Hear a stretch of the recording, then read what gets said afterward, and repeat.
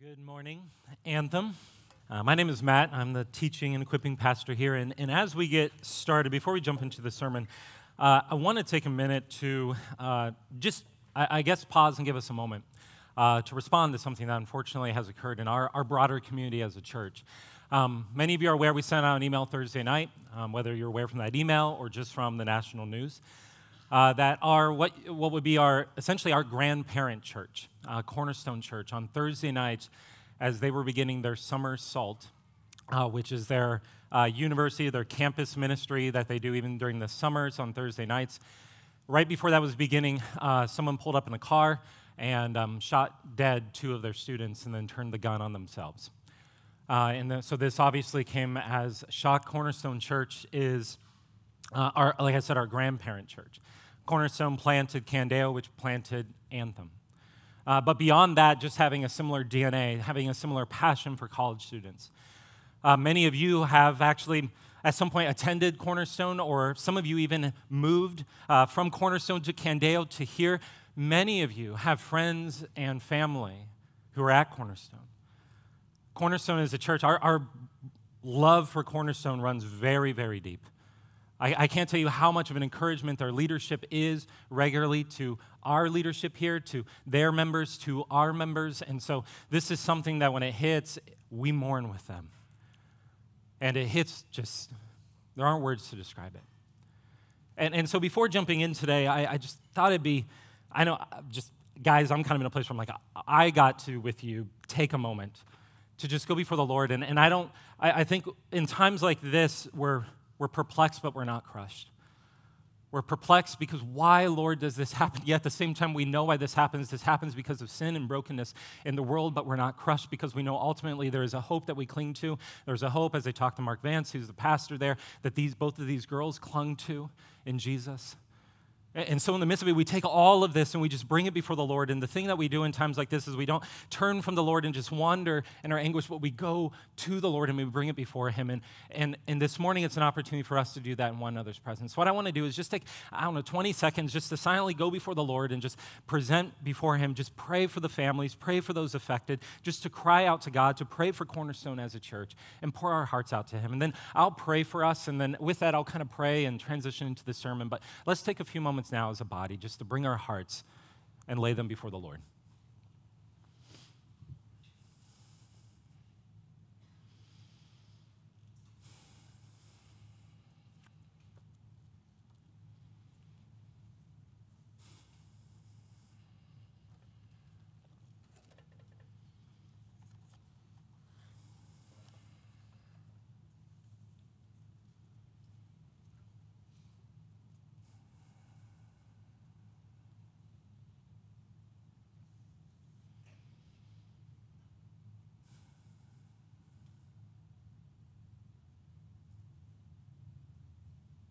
Lord, you tell us in Psalm 46, you are our refuge and our strength, a very present help in trouble. Therefore, we will not fear, though the earth gives way, though the mountains be moved into the heart of the sea, though its waters roar and foam, though the mountains tremble at its swelling. Lord, you, we know, are our strength and our refuge. Lord, would you right now in this moment, right this very moment, would you be a strength and a refuge to Cornerstone Church, to those, the family members, those who are affected by this? Lord, would you draw near? Lord, we know that you tell us in your word that you are a God who in the midst of the brokenness of this world, you reveal that to us. You make that known to us. You tell us, yes, this is the plight of the world you're in. But Lord, you also tell us that I'm a God of redemption. I am a God of restoration. I'm a God who gives life. I'm a God who brings healing. And Lord, you not only enter into this broken world in order to forgive us of our sin, but also in the midst of forgiving us of our sin, Lord, you send Jesus who says, I am the presence of God among you. And so not only were you united with Christ, not only were we freed from our sin, but also then he says, I will give you my presence. And Jesus, you promise us your comforter, the Spirit. And so in these moments where we are perplexed, Spirit, would you draw near and comfort so we would not be crushed, because we have one who is crushed on our behalf, who took the full weight of evil and suffering. So it wouldn't land on us, but Spirit, would you draw near and comfort? Would you show us that we are not abandoned? Lord, this is something beyond what we can do. Words cannot do it. Human affection cannot do it. You do it, Spirit. And so, Lord, would you do it? Lord, would you do the work that only you can do? Would you draw near? And Spirit, would you also in the midst of this, Lord, would you just give us wisdom for our day, what it looks like to navigate these times in a way that is faithful to you. We ask this in Jesus' name. Amen. Amen. Well, in the midst of all of these things that are happening, I've said to some of you, have heard me say, just what is going on? Seems like every day a new shooting, something else happening in the world around us. And we've been talking about this theme, obviously, of just the upheaval in the world around us. And it seems like something has clicked, not in a good way. Something has clicked, something is going on in the world around us, and we've been exploring that as we just finished our series on our values of looking at what anchors us in the midst of a changing world and what anchors us in the midst of kind of what feels like sometimes just this storm, this hurricane that's swirling around us, and we're all trying to kind of get our bearings on what's going on, what is truth, what is right and wrong, and how do we live in the world? How do we live in the world with one another? How do we live in the world before God? How do we do that as individuals, as society? We've been thinking about all of these things, and this is why we've decided this summer to focus on the book of Proverbs. Because one of the things in the midst of all of this, we're all having conversations about this, going, well, what's happening around? We're all trying to make sense of it. And the thing that keeps coming up again and again is this theme of wisdom. This theme of wisdom, because wisdom is, here's a simple definition of wisdom. Wisdom is the ability to rightly apply truth to everyday life circumstances. It's the ability to apply truth, that there's something that's true, and how do we apply that, though, into the everyday life circumstances of our relationships, of business dealings, of, mowing our lawn, parenting our children, relating to our spouse, going and getting an education, all the different things in life. How do we apply truth to these very things throughout life, all the particulars of life? And it seems right now that there's just this general lack of wisdom of how to navigate the world, and everything's kind of up in an upheaval. This is why we're focusing on the book of Proverbs this summer, because the book of Proverbs focuses on how do we find wisdom. Well, Proverbs, some of you are like, what is Proverbs? Proverbs, if you don't know, it's in the Old Testament, and Proverbs was written by King David's son, Solomon. And so it was sometime after he became king, for verse 1 of Proverbs says, the Proverbs of Solomon, son of David, king of Israel. So it's sometime after he became king, and the question may be, if you know your Bible, you may say, whoa, wait. Before we move on, already just hearing that Solomon wrote this, I don't know if I can really listen to Solomon's wisdom, because if you know in the Old Testament, Solomon actually does a lot of very unwise things. In fact, actually, Solomon, because of his lack of wisdom, first thing, getting 1,000 wives. Right? If you don't know, that's not wise, right? It's like, anyways, most of us have to manage our one marriage, let alone multiply that by 1,000, right? So Solomon, all kinds of things that he did that were unwise, and actually a lot of that wisdom is what accelerates the downfall of the kingdom of Israel. So you may be wondering when we start this, you go, wait, Solomon, why should I listen to what Solomon has to say, right? It's a good question. Well, it's important to see that it's not merely Solomon's wisdom. But Scripture tells us the wisdom that Solomon has is something specifically given to him by God. This is what it says in 1 Kings, which, by the way, if you want to read about Solomon's life, just read the first 11 chapters or so of 1 Kings. It says this, and God gave Solomon wisdom and understanding beyond measure and breadth of mind like the sand of the seashore. So God has given him wisdom. And it says, so that Solomon's wisdom surpassed the wisdom of all the people of the East and all the wisdom of Egypt. So there are two things that we learn there, two details that are key. First is that Solomon's wisdom is not built on Solomon's truth, right? We live in a day where we go, okay, what you do your own truth, right? We have these mantras in our day because we build our lives on our own definition of truth. Solomon is not building his wisdom, how to apply truth based upon his own truth. Solomon's building this wisdom on God's revealed truth.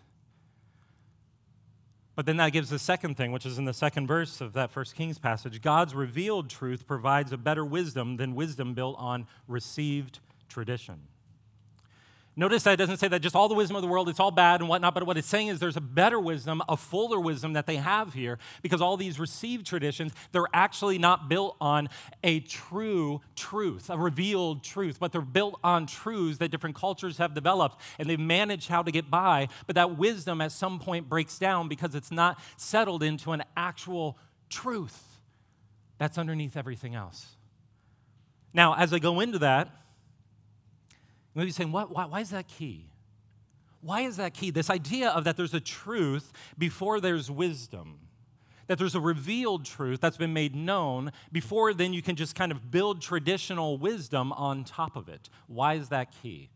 It's actually something profound we're going to be given a key to this in verse 7. So Proverbs 1:7 says this, "The fear of the Lord is the beginning of knowledge." Now, what is saying there? It's saying something that's profound about the connection between who God is and his nature and reality itself and truth. See, this word Lord, if in your Bible, when you see all caps Lord, that's a translation. What they're indicating there, that in the Hebrew, that's the word Yahweh. That's a covenantal name of God. It's a name that God reveals to Moses at the burning bush. When Moses comes to the burning bush and he says, I am who I am. I am Yahweh. I'm the beginning and the end. I was and am and will forever be. Now, why is that key? And why does Solomon say that the fear of the Lord is the beginning of knowledge? Why is that? Because there's, again, something about the nature of this Lord that's connected to truth and reality. And what is it? It's because all of reality, all truth, God created all of it. That truth is there because God created it. This is why in Hebrews 11:3 it says this, "By faith we understand that the universe was created by the word of God, so that what is seen was not made out of things that are visible." God created all things. He spoke all matter, all existence into being. The only thing that existed before the cosmos was created was God himself. And so when God created the world, what he did was he created a world and he spoke a creation into being that was hardwired with his glory, which means there are realities in this universe, such as truth and such as ethics, that are completely inescapable. Our world is hardwired with truth. Our world is hardwired with ethical realities. Just in the same way that our world is hardwired with the laws of physics and gravity and whatnot. It's why God gave the 10 Commandments. We often think like God gave the 10 Commandments and it was kind of these arbitrary rules. Like eventually there's a nation. God looks down and he's like, man, they're really a mess. And Jesus is like, maybe you should give him some rules. And he's like, yeah, I should give him some rules. And so he comes up with the 10 Commandments, and he comes down, etches them on stone, gives it to him. He's like, just follow these 10 rules. It's like a kindergarten class, right? Like, what are the 10 rules, guys? Follow the rules. And it's just kind of this thing that God adds on later on because things aren't going well. No, actually what God is doing there is God is revealing to them what's already hardwired into creation. He's just being specific about it. And so that's why if you murder, you will psychologically break down. If you steal, society will break down economically, relationally. There are certain realities hardwired into the universe. In other words, the Christian worldview is not only right, it's inescapable. So wisdom, Solomon is saying, so here's where they tie it all together, is living in accordance with the truth of reality and not living against the grain of reality. If you live and go against the grain of reality, your life will be filled with relational. Think of it this way. If you go against the grain of reality, if you go against the way that God created the world, the truth that he's hardwired into the world, the ethical realities God's hardwired into the world, if you live against the grain of that, you're going to get psychological, physical, spiritual, emotional splinters all throughout your life. And so Solomon says, this is why he says, fear the Lord. Fear the Lord. Fear living outside his design. Fear his revealed truth. Fear his goodness. Fear losing these things, fear not having these things, fear living outside of it so that you're constantly living in this thing that just keeps making things worse and worse, and it's like a snowball in your life. Fear of living a life filled with unnecessary pain and consequences, fear of missing out on life with God. See, verse 7, this is key as we jump into the book and get further into it. Verse 7 is kind of an interpretive key to the entire book of Proverbs. Before Solomon's going to go on and start saying, here's how in this situation, in this situation, in this situation, there are a few other authors who add in some Proverbs throughout. But before they go into that, what he says is this, you have to understand this. You have to understand this. That if your heart, if your soul does not fear the Lord, if your desires are not in the right place, if they're bent in, if you can add all the knowledge in the world, it doesn't even matter if it's fake news, right news, wrong news, doesn't matter. Actually, even if you get the most perfect news in the world, the most perfect info, you'll make a train wreck of it. You must have a soul like this. This is why Bruce Waltke, there's an excellent commentary on the book of Proverbs. I would highly recommend it. If you wanted to read 2 volumes that are about this thick, have at it. But he says this. He says, what the alphabet is to reading, notes to reading music, and numerals to mathematics, the fear of the Lord is to attaining the revealed knowledge of this book. If you want to truly understand what it's saying and how to live in accordance with the truth that's here, fear of the Lord is necessary. So then quickly, verses 2 through 6, we can understand those verses then at that point. Verse 2, to know wisdom and instruction, to understand words of insight. If you fear the Lord, you'll recognize truth and what to do with it. Then it says to receive instruction in wise dealing, in righteousness, justice, and equity. If you fear the Lord, you'll know how to navigate life. And notice it says here, you'll know how to navigate life and apply truth both practically, instruction in wise dealing. If you've ever done business dealings or you've got to go and you're buying a house, all of us have to at some point do dealings. Some of us just have to do more of them. But what it's saying is you're going to have wisdom in how to navigate that and how to do it. So practical things in life. But then also it says if you fear the Lord, then notice the next line, in righteousness, justice, and equity, that also you're going to know how to do it ethically. You're going to know how to do it with righteousness. See, and I think one of the things here is Proverbs is not going to pretend to address every single situation in life. The Bible doesn't address every single situation in life. I can't address every situation in life. You can't ahead of time think and anticipate every single decision in life. But what it's saying here is if you fear the Lord, what will happen is when you enter into moments that you could not have foreseen, which right now, a lot of us, the chaos and overwhelmed people feel right now, is that's a lot of the world we live in. Tomorrow seems so different than what it does from yesterday, oftentimes. And so as we head into that world, what the Lord says is, let me get a hold of your soul so you fear me rightly and know me. And then as you navigate life with the truth I give you, you'll be able to do so. And then verse 4, to give prudence to the simple, knowledge and discretion to the youth. What's interesting there is that word simple. It's going to come up again and again in Proverbs, and it essentially means the word gullible. It means we're easy to manipulate. It means we often have a disposition like children where we'll just kind of believe anything. And so what it's saying is if you fear the Lord, then one, you'll admit that you're gullible, but then the Lord will give you discretion, when and where to apply, when to speak, when to lean in, when to remove yourself, when to give counsel, when to listen, right? So it's going to give you discretion.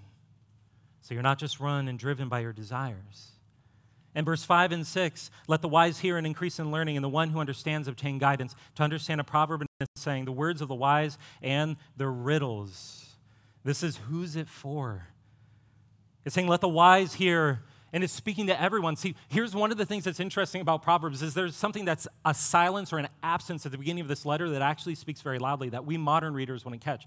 Almost universally, the genre of wisdom literature in the ancient world would start with an addressee. Not just who wrote it, but who it's to. And when Solomon here, it actually doesn't say who it's to. In fact, what it says here is this is for everyone. What's amazing about this is actually in ancient literatures, Proverbs stands out because in some ways it democratizes wisdom. It says that actually everyone can have this, men and women, children, every single generation, all sorts of backgrounds, all cultures around the world. You can have this wisdom. So here's the thing I want to say as we jump into this. Whether you're someone who you go, man, I was raised in a dumpster fire of a home, right? And you're going, I just don't feel like I have any wisdom for life. What the Lord is saying is, come to me, I will give you wisdom. But then also, he says, man, I grew up and I was given so much wisdom. God, it was such a blessing, the family that I come from. What God says is, let me continue to refine that and give you a foundation in that wisdom. In other words, this is for all of us. For all of us. In fact, James can continue on this in the New Testament when he says this, if any of you lacks wisdom, let him ask God, who gives generously to all without reproach, and it will be given him. We need wisdom because wisdom is the ability to acknowledge who created the world in a specific way. He created us in a specific way to live in that world. And he's revealed truth, and if we take hold of that truth, then we can live lives as he intended us to live those lives. That's wisdom. We're to take hold of it. Now, before, though, we can talk about taking hold of it, we have to explore and consider what keeps us from taking hold of it. Because that's where Solomon's going to go next. And I think it's not what we often think, why we don't take hold of it. So second, what is foolishness and why we embrace it? Proverbs are stated in what's called parallelism. You may have noticed the formatting. So if you have a Bible open, you know kind of lines. We don't as much have it captured up here on the screen, but there's this thing called parallelism. Parallelism. I should have had that word on the screen so you can spell it. But the lines parallel each other. And there are two types of primary relationships between the parallel lines that will happen throughout this book. This is going to be helpful to understand. Some are what's called synonymous parallelism. Synonymous parallelism. Don't worry, after this, you're going to remember all this. You can tell friends at work, they're going to think you're brilliant, right? As Hebrew scholars. And so both lines, in synonymous parallelism, both lines are essentially saying the same thing, but from different angles. It's kind of like the second line is adding an amen to the first line, right? And this, right? And then there's a second kind of parallelism, which is antithetical parallelism, or the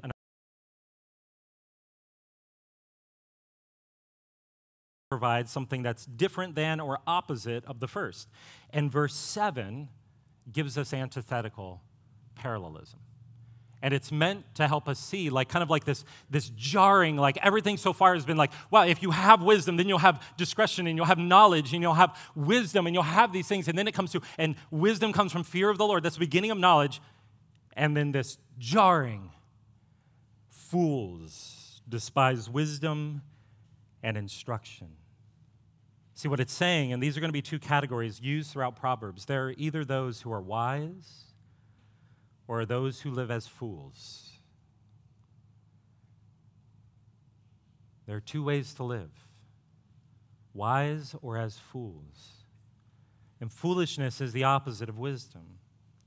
A definition kind of paralleling the one I gave you for wisdom, foolishness is the avoidance of or unwillingness to rightly apply truth to everyday life circumstances. Foolishness is the avoidance of or unwillingness to rightly apply truth to everyday life circumstances. Now here's the question. Why do we act the fool? Why do we play the fool? Why do we live often like fools? Right? We know this from everyday life, that we tend to live like fools. We know we should get our work done. That would be the wise choice, but we slack off. We know we should take our car in for the oil change. We're like, I want to sleep in, right? We know we shouldn't go to that place, but we do. We shouldn't make that purchase, but before we know, we're hitting the buy now button. Why do we do this? Well, Solomon immediately gives us a scenario in verses 8 through 19 that kind of fleshes out this wisdom, the wise and the fool. Verse 8, it says, "Hear, my son, your father's instruction, and forsake not your mother's teaching." By the way, what I'm going to do reading here is it's going to reveal what is it that causes us to play the fool, to live like fools so often, the hidden dynamic. Instruction, and forsake not your mother's teaching, for they are a graceful garland for your head and pendants for your neck. Now imagine there, he's saying, son, this is a young boy, and he's saying, you have been given wisdom by your parents. You know all sorts of things that you should do. This is a kid who's been blessed by having a great family. They're intact, right? They've been giving him the right kind of knowledge, and they've been kind of steering him and directing him and giving him, resourcing him with all the knowledge he needs to know about various situations. And they've told him about the scenario that's about to come up, what to do, what he should do. It says he does, "My son, if sinners entice you, do not consent. If they say, 'Come with us,' let us lie and wait for blood. Let us ambush the innocent without reason. Like Sheol, let us swallow them alive, and whole like those who go down to the pit. We shall find all precious goods. We shall fill our houses with plunder. Throw in your lot among us. We will have one purse. My son, do not hold back your foot from their paths. For their feet run to evil, and they make haste to shed blood. For in vain is a net spread in the sight of any bird. But these men lie in wait for their own blood. They set an ambush for their own lives. Such are the ways of everyone who is greedy for unjust gain. It takes away the life of its possessors." Now, my guess is when you read that, it's easy to go, well, I mean, how do you not be the fool? Well, don't do what this guy did, right? But again, our daily life teaches us that again and again, while it may not be lying in an ambush and robbing someone in a back alley somewhere, we find ourselves knowing certain things. Right? We've read the self-help books. It's okay. Even though you're in church, you can admit it. We read all the right books. We know all the things we should do. We got our calendar all organized. We got our financial ducks all in a row. We can do all these things, and yet at the same time, why do we find ourselves in that moment going down the path that we know is a foolish path? There's a key in verse 19. It says he was greedy for unjust gain. Greedy for unjust gain. What is it saying there? It's saying that the boy knew there could be consequences, perhaps even desire gripped him. A desire had a hold of him. Something was able to, even though he knew in his mind, there was something that grabbed his heart and had a hold of him and steered him a certain way.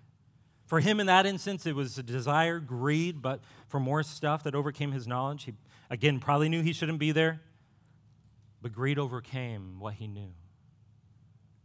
Over and over again, Proverbs will present scenarios like this. We know something, but then a desire trumps what we know.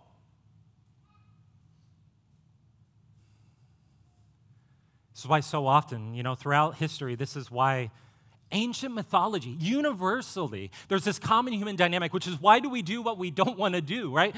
Why do we keep doing these things? And we have things in ancient mythology like the sirens, right? They're on the ships and they're sailing somewhere and the pilot has to tie himself to the mast of the ship so that he doesn't get by the siren call to the shore, even though he knows they're trying to shipwreck their entire fleet of ships. Even though he knows they're trying to ruin him, even though he knows they're trying to kill him, he just can't help but be seduced and steer right into the rocks until he makes shipwreck.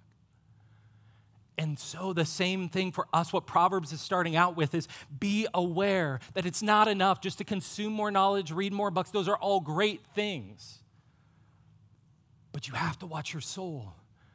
Because what happens so often is we know we shouldn't have that extra lingering stare or conversation after work. But we do. And one thing leads to another.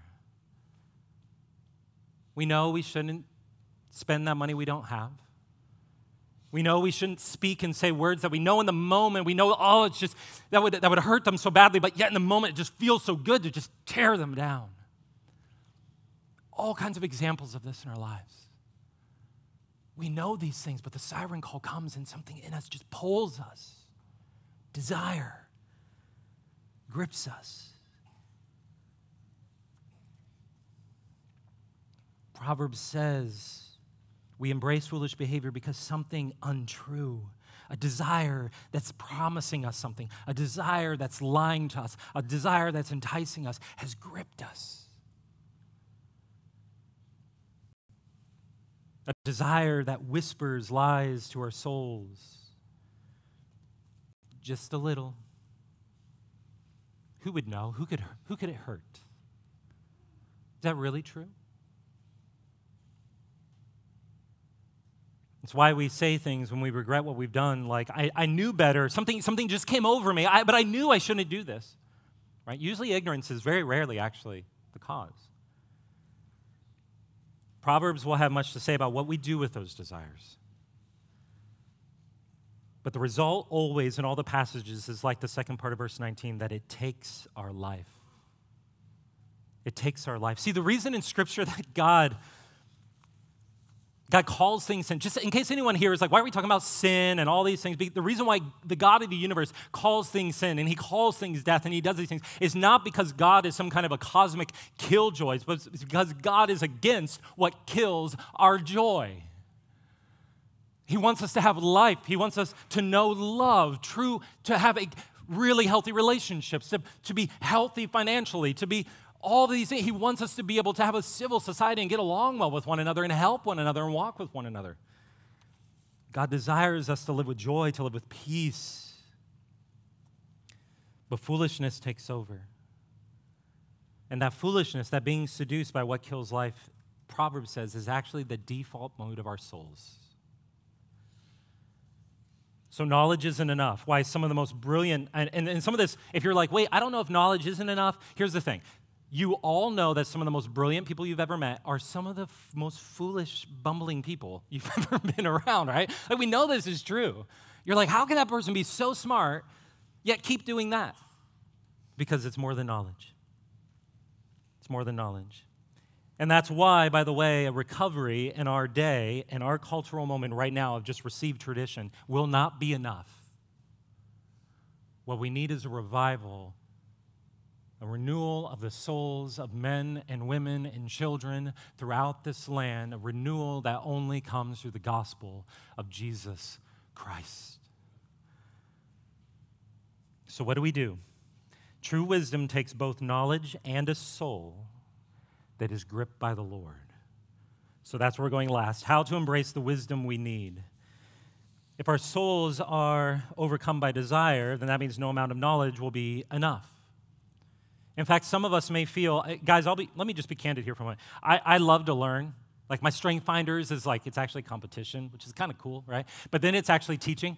So I'm really competitive at teaching, apparently. I don't even know what that means. But I love to learn.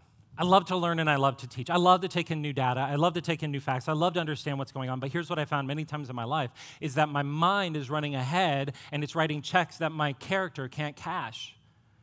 And right now, what's often happening is in our day, we're trying to get so much info to understand what's going on. In the meantime, what's happening is our souls are just getting carried away and overwhelmed. And some of us think that we can just pour in more knowledge, and it's actually leading to deeper and deeper anxiety, because here's the thing, it's not fixing it. And it can't. So before we can embrace wisdom, we need the Lord to embrace us, to be our desire, to grip us. How? How do we get a desire for God that displaces the desire for other things? Proverbs has another passage that is probably one of the most debated and misunderstood passages in all of Scripture, that's been debated the most probably throughout church history. And it's found in chapter 8. Chapter 8:22 says this, "The Lord possessed me." Now listen to this language. It's going to talk about wisdom, and it's going to personify wisdom. It says, "The Lord possessed me at the beginning of his work, the first his acts of old. Ages ago I was set up at the first, before the beginning of the earth, when there was no depth, I was brought forth. When there were no springs abounding with water." What is he talking about there? He's talking about when creation is happening. Imagine now you're brought up, I don't know, it's some cloud or asteroid belt, and you're watching all this happen, right? And what you have here is a picture of God creating and this personification of wisdom, this wisdom, this embodiment of it there. And God's creating, and this wisdom is kind of orchestrating all this and delighting in all of it. And it says, "Before the mountains had been shaped, before the hills I was brought forth, before he had made the earth with its fields, or the first of the dust of the world, when he established the heavens, I was there. When he drew a circle on the face of the deep, when he made firm the skies above, when he established the fountains of the deep, when he assigned to the sea its limits so that the waters might not transgress his command, when he marked out the foundations of the earth, then I was beside him like a master workman, and I was daily his delight. Rejoicing before him always, rejoicing and delighting in the children of man. Who's this talking about? Sunday school time. Jesus. I'm going to say Jesus. I always want to say Jesus like Jesus, right? So it's Jesus. And Jesus is being personified. That's pretty good, right? I had to do the whole sermon in that voice. But Jesus is personified as wisdom. Now, why? Why? And this is something throughout church history. The New Testament refers to this and alludes to it. Don't have time to unpack all that and prove it to you. But this is clear that this is referring to Jesus, the second person of the Trinity, being there, but he's being personified as wisdom. Why does Proverbs do that? Why doesn't it just say, this is Jesus, but he's not going to be known until later? There's just a mystery guy here, right? Like, why does it personify him as wisdom? Because it's capturing something profound. Wisdom being where the truth of who God is and desire and delight come together in Jesus.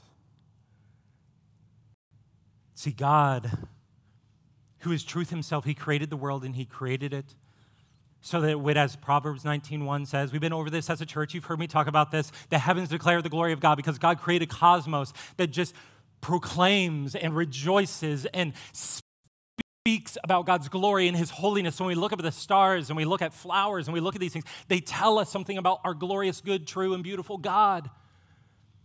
Romans 1, we try to suppress that his divine nature and his divine power are revealed in the world all around us. God at creation is just delighting and creating. And why is he doing it? Because he's painting a picture of himself and the delight he has within himself as Father, Son, Holy Spirit. The Father's delighting, the Son's delighting, and the Father's delighting in the Son. And they're creating and orchestrating the cosmos with one brushstroke at a time. It's a theater of glory. And then here's why it's important that we would know this, because Jesus always was the blueprint for humanity. Get this. It says that all things were created through him. All things were created by him. Why? Because Jesus is the second person of the Trinity. You can think the lens or the one who, the model for, the blueprint for all of creation, and especially us. This is why it says that we're creating the image of God. After God creates this place, then what's he say? Exercise dominion, cultivate that glory, join in my delight. All this theater of glory, this theater of delight, this theater of passion and love and beauty. Take those materials and cultivate it further and worship for me. Join in my delight. Put your hands to work. Get to work. Be fueled by delight based upon the truth of who I am. I'm in your presence. And guess what that is? Wisdom. Wisdom in its fullest expression, applying truth, filled with delight and fear of the Lord. And yet humanity fell, enticed by desire to go it alone, to replace God, to construct a world after himself, to redefine what is true and then give ourselves over to lies of sinful desires, foolishness. Remember, Satan was more brilliant than any of us, and he has more knowledge. He can make an astrophysicist blush with his knowledge. Yet, he rejects God. He's the most irrational being that has ever existed and the most foolish because he's driven by the desire of pride. And we follow him in it. So what does God do? God sent his Son, his very wisdom, his delight, his beloved, his glorious one into the world to save us, to restore us. The very wisdom of God took on our sin, our foolishness, the lies on the cross. The truth conquered the lie. Life conquered death. Wisdom conquered foolishness, and perfect justice and mercy embracing so God might embrace foolish sinners like you and me. And as he says, if you will repent of your foolishness, of believing the lies of evil desires, turn away and turn to give yourself to me, I will not only save you, but I will restore you. I will give you a new heart. To give you a life built on truth, not lies. Desires that give joy, not death. How? God says throughout Scripture, I will make you one with the one who is wisdom himself. I will make you one with the one who is wisdom itself. And just as God delighted at Jesus in creation, he delights in us when he recreates us in Christ. This is why at the baptism of Jesus, Jesus rises from the water, and what does God say? It says, this is my Son in whom I am well pleased. And Father, Son, Holy Spirit, they're all there, and they're proclaiming that delight again. And what's it doing? It's saying that those who are baptized in Jesus, those who go into the waters and die with him and rise with him, now God sings that over you. See, so often, the reason why these desires get a hold of us is because they promise to make us enough, promise to make us secure, promise to make us beautiful, they promise to make us righteous. They grip us. For them, they crash us on the rocks. But in Jesus Christ, God has given us exactly what our soul longs for. He's spoken to exactly the thing that we most need. And when that happens, his delight in us drives our lives to ones of wisdom and cultivating glory, restoring us to that original intention. So again, before we can get into the details of wisdom and all these various circumstances of life, we have to come to this, to check our souls at this, that we have souls driven by God's delight in himself, a delight that embraces us and enter into it. We find wisdom by finding ourselves in Christ and anchoring our souls in him. So the takeaway, this is where we land. Prepare your hearts for the fear of the Lord. This is summertime, guys. We got more time, free time. Take this time to do two things. One, prepare your home. Parents especially. You know, we started about a few months ago, we started something new. We're actually after dinner. I would tell you, cultivate this in your home. Do it around the dinner table, things like that. After dinner, we just reading through Genesis. And as we're going through Genesis, we just ask questions of our kids and what our kids do. In fact, actually, my son described it one night after we do it during dessert, which we'd make them go through the Bible study after a while before they get dessert. Because they say, oh, the dessert. And be like, we're done, right? But after about a week of this, he goes, Daddy, can we do Bible for dessert? Right? And I was like, yes. He now equates the Bible with dessert, right? Like I'm doing something right? And so it's like redemption. And so what I would just encourage you to do, make it fun. Like cultivate wisdom, cultivate truth, God's truth in your home. Cultivate it with your spouse, cultivate it with your roommates. Find a time. We do it after dinner. That's what works well. But just open up the Bible and don't make it hard. Just open up the Proverbs, open up to Genesis, open up to Matthew's, God, open up wherever and just read a few verses and go, what do you think about that, right? And talk about it and then pray with one another. I would encourage you to continue to cultivate the truth of who God is in your lives. And then with that, cultivate it in yourself. Do not let the summer go by. I know, guys, what happens, we have vacations and we're coming and going. We get away from our schedules. Make sure every day you're anchoring yourself in these truths so that you would be reminded again and again of what God has done for you in Jesus Christ. And so be in the Word this summer. Yes, my application is talk about the Bible with your family and pray and your roommates, and then be in the Word of God yourself and read and marinate and set yourself before God and say, God, help me to see the wisdom. Ask him, give me the wisdom to see all you've done for me in Christ. Every day to do these things and let them anchor you before you let all the deluge of info into your life. Because once the grace, love, and mercy of God embraces you in spite of your foolishness, my foolishness, you'll come to the beginning of and find a desire for wisdom and have the ability to rightly apply truth to everyday life circumstances. Let's pray. Heavenly Father, we thank you for your word. Lord, we thank you that in a day and age in which we lack wisdom, we long for wisdom, we don't know where to anchor ourselves in truth. We thank you that first, Lord, you've given us your truth and your word. And so, Lord, anchor us in your word. And then, Lord, as we do that, Lord, would we be intentional with our families? Would we be intentional with our spouses? Would we be intentional with one another? Would we be intentional in our own personal lives? And Lord, would we see that as packing kindling? Lord, we can't provide, we can't ultimately make that desire come. Lord, we can't force it. We can't make it happen in our kids. We can't make it happen in our friends or in our spouses. Lord, we can't make it happen in ourselves. But Lord, we know that the more that we pack it like kindling around our lives, Lord, you let the fire fall when you are ready. And so would we be faithful every day Lord, to pack our lives with truth and with knowledge of who you are. And Lord, would you do the good work of bringing your fire?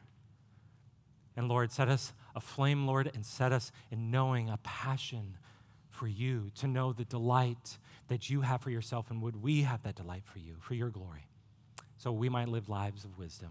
Pray this in Jesus' name. Amen.